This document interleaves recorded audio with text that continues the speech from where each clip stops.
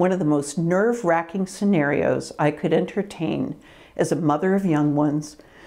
Trying to raise them in the Christian faith looked like it was coming to pass for me one night during bedtime prayers. What do I do if God lets my kids down? Now, I knew He's big enough to take care of His own reputation and that His purposes are always ultimately good, but I wasn't equally sure about my ability to defend His ways to this sweet little 6-year-old who just asked God for something outrageous. David recently left pastoring and was now cobbling together 4 part-time jobs and working to get an accounting degree to keep the Zealy ship afloat.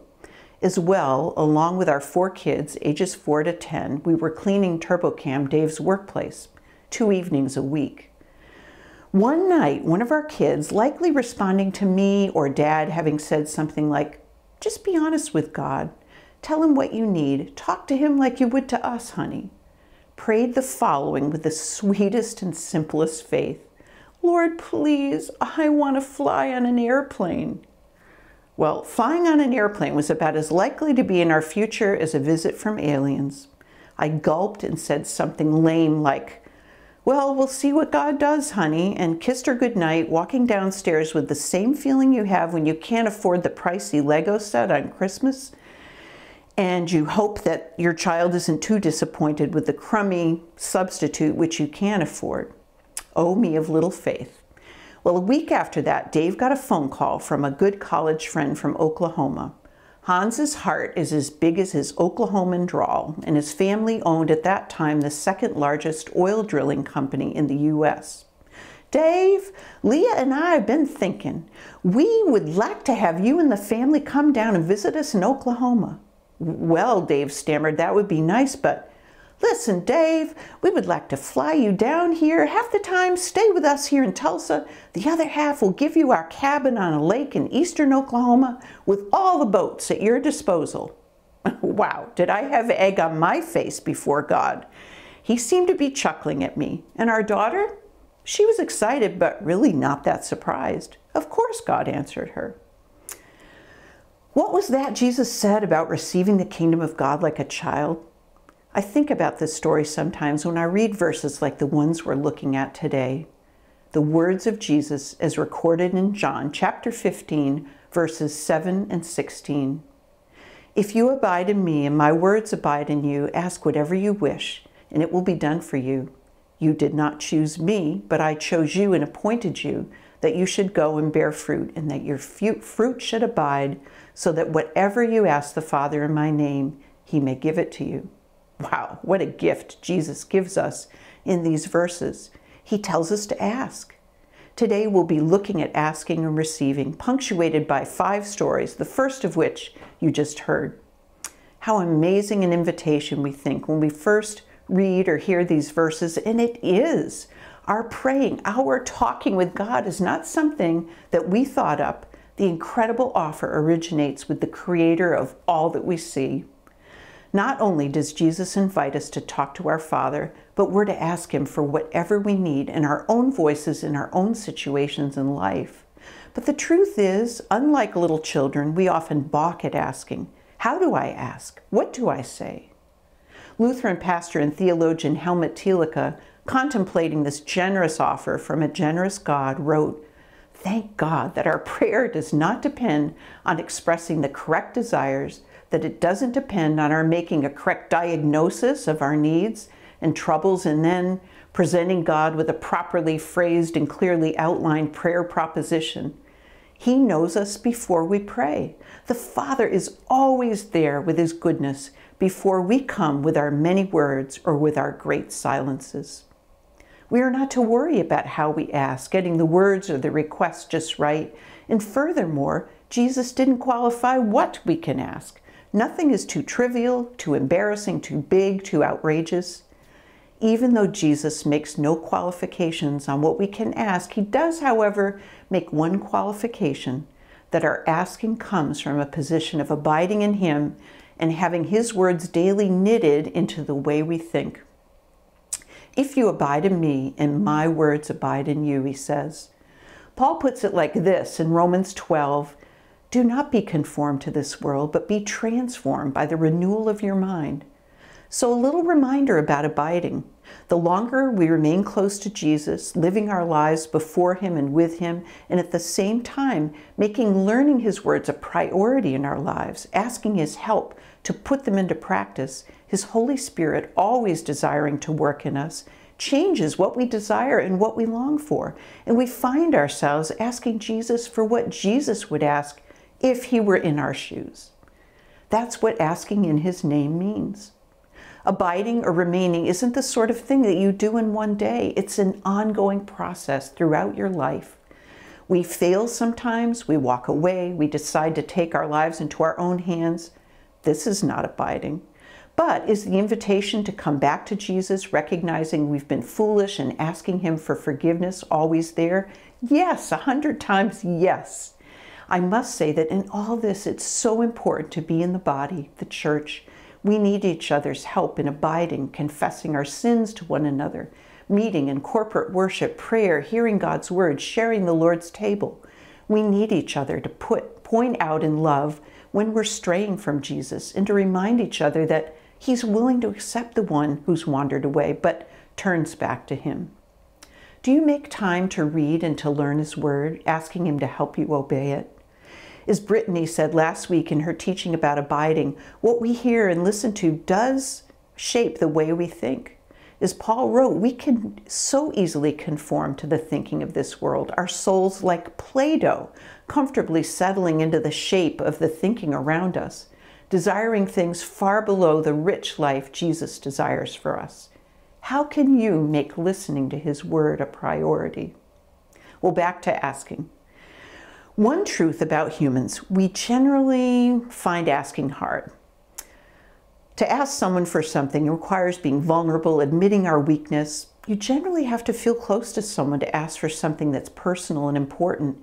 And this is what happens when we remain in Jesus. We will taste his goodness and begin to trust in it, which will help us to be real and honest with him and to ask. And the more we do this, the less we'll want to stray away and go it alone. In other words, we'll abide more. A happy circle of asking and abiding and asking. I recall my dad frustrating my mom because when we were headed to a destination and got lost, she would immediately be looking out the window for someone to ask directions of. But to my dad, asking was the last resort. He would try this way and that way and take a while to admit defeat if such admission became necessary.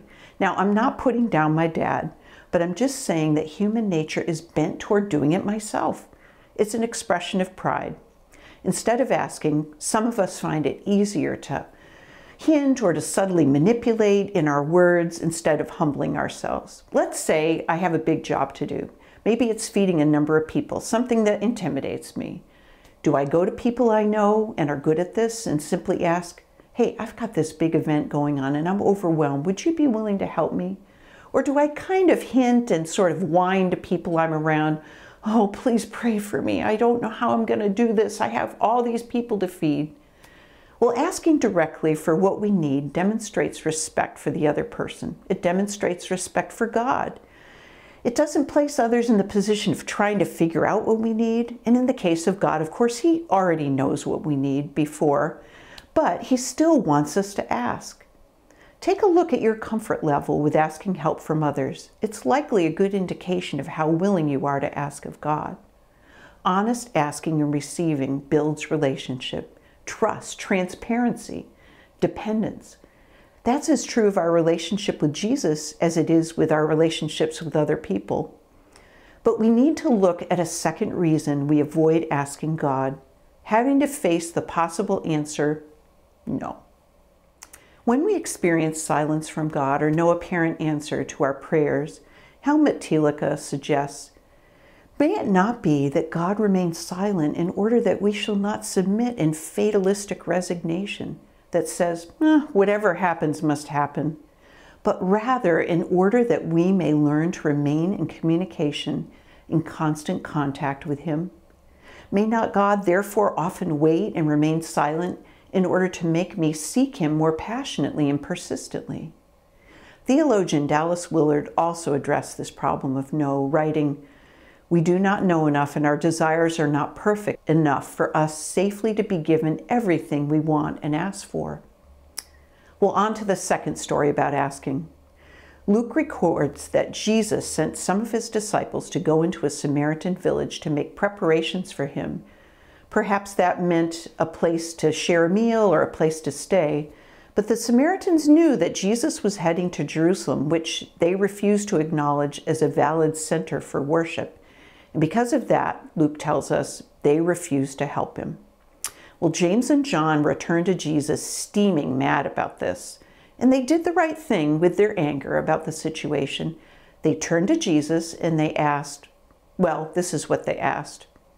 Lord, do you want us to tell fire to come down from heaven and consume them?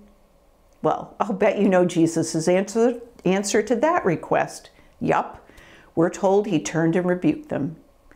James and John obviously had some more abiding to do, and Jesus' words about loving one's enemies, they had not really yet come to remain and regulate the thoughts of their hearts, had they? No.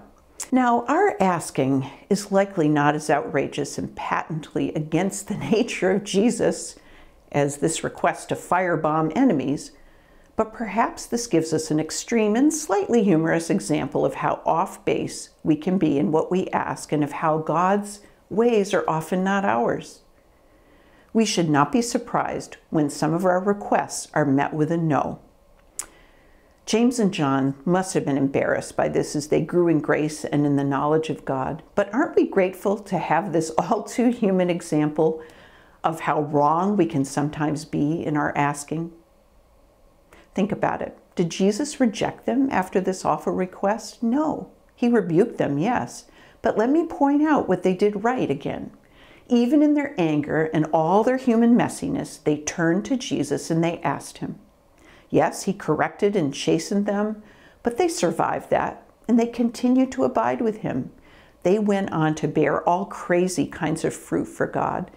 And in John's case, even to write a gospel. In fact, the very gospel which contains the words of Jesus that we're looking at today. No, Jesus was far from done with them. Let's ask boldly and allow Jesus to sort us out, as the British are fond of saying. He has big plans for you, too, to bear fruit for his glory.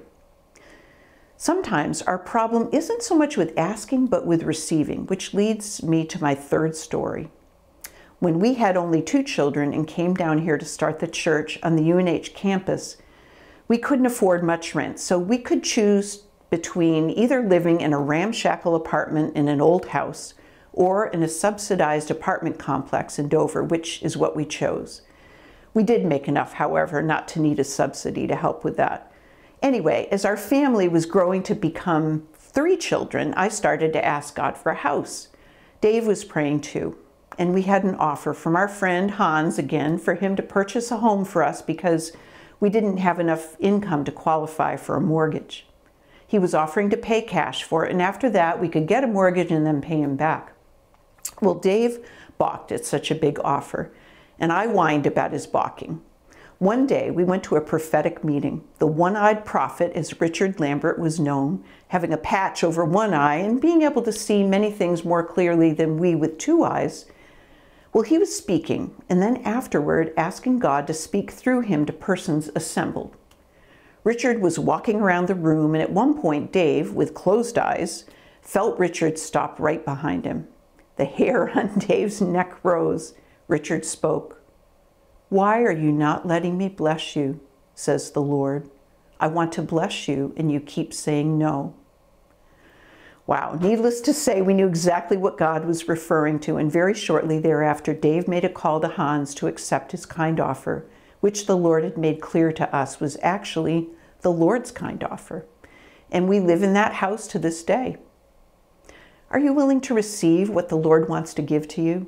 It's possible to ask while at the same time be not truly willing to receive. Like hard soil that softens under a gentle continual rain, our sometimes hard hearts will soften as we receive from God. This makes for a fruit-bearing kind of soil. I'd like to share a 4th story from a woman the fruit of whose life shows she'd spent many years abiding in Jesus. Irene Webster Smith was a missionary from Ireland who worked in Japan among girls trapped in prostitution and with unwanted babies, raising them in the truth. This was all prior to World War II, when she had to leave Japan. Well, after the war, General Douglas MacArthur invited her to return. Such was her reputation as beloved among the Japanese Christians. So she settled in Tokyo and worked with students through a Japanese branch of InterVarsity. Well, the group grew rapidly, and it needed a larger place for their headquarters, and Irene found a perfect house for sale. But when she approached the owner about it, the woman told her it's been sold.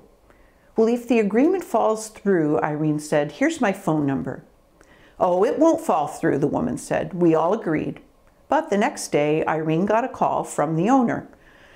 I don't know why, but the buyer backed out, she told Irene. She was willing to sell the house to Irene, but the asking price was the equivalent at the time of $18,000. Do you have the money? She said to Irene. No, I don't, said Irene, but I believe in God, and He owns the universe, so He has the $18,000. Would you let me pay you in installments, say $3,000 per month for the next 6 months, due at the end of each month? The woman was willing. Well, Irene had no money and immediately turned to prayer, calling on God with her life verse from Philippians. Do not be anxious for anything, but in everything, by prayer and petition with thanksgiving, present your requests to God. And sure enough, at the end of each month, the money would come in. But one month, she didn't have that $3,000 to deposit in the woman's account on the Friday that it was due. The woman trusted her, and she'd given Irene her account number for the very purpose of making the deposits on her own at the bank. So the bank called Irene on the Friday, and they said they were actually taking inventory that day, and would she please wait till Monday to make her usual deposit? Well, of course. During the weekend, Irene spoke to some American troops stationed in Japan, and after she spoke, they decided to take up a collection for her missionary work, and you guessed it, Irene had her $3,000 by Monday. When Irene paid her last installment to the Japanese woman, this woman, who was devoted to the Shinto religion, said, I've offered thousands and thousands of prayers at the Shinto shrine, but none of them have ever been answered. I had 2 sons and a husband, and all 3 of them were killed in the war. I prayed to the Shinto gods to protect them, but my prayers weren't answered. So now I'm alone. I don't need this house anymore. That's why I'm selling it. When you told me your God would hear your prayers and answer them, I decided in my heart that if He did that, I would ask Him to be my God. I want to have a God who answers prayer. So Irene Webster Smith introduced this woman to Jesus Christ, the God who answers prayer. Fruit from a woman who abided in Jesus and asked for what she needed, eternally changing the life of a stranger in the process. I'd like to circle back here at the end by telling a very different final story, also from the life of Irene Webster Smith, a story which I think you'll realize sounds quite a lot like the first story I told.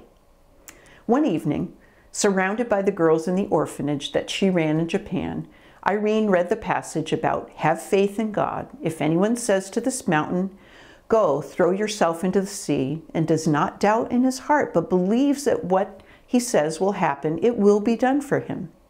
Therefore, I tell you, whatever you ask for in prayer, believe that you've received it, and it will be yours. Well, one little girl piped up, Sensei, which means teacher.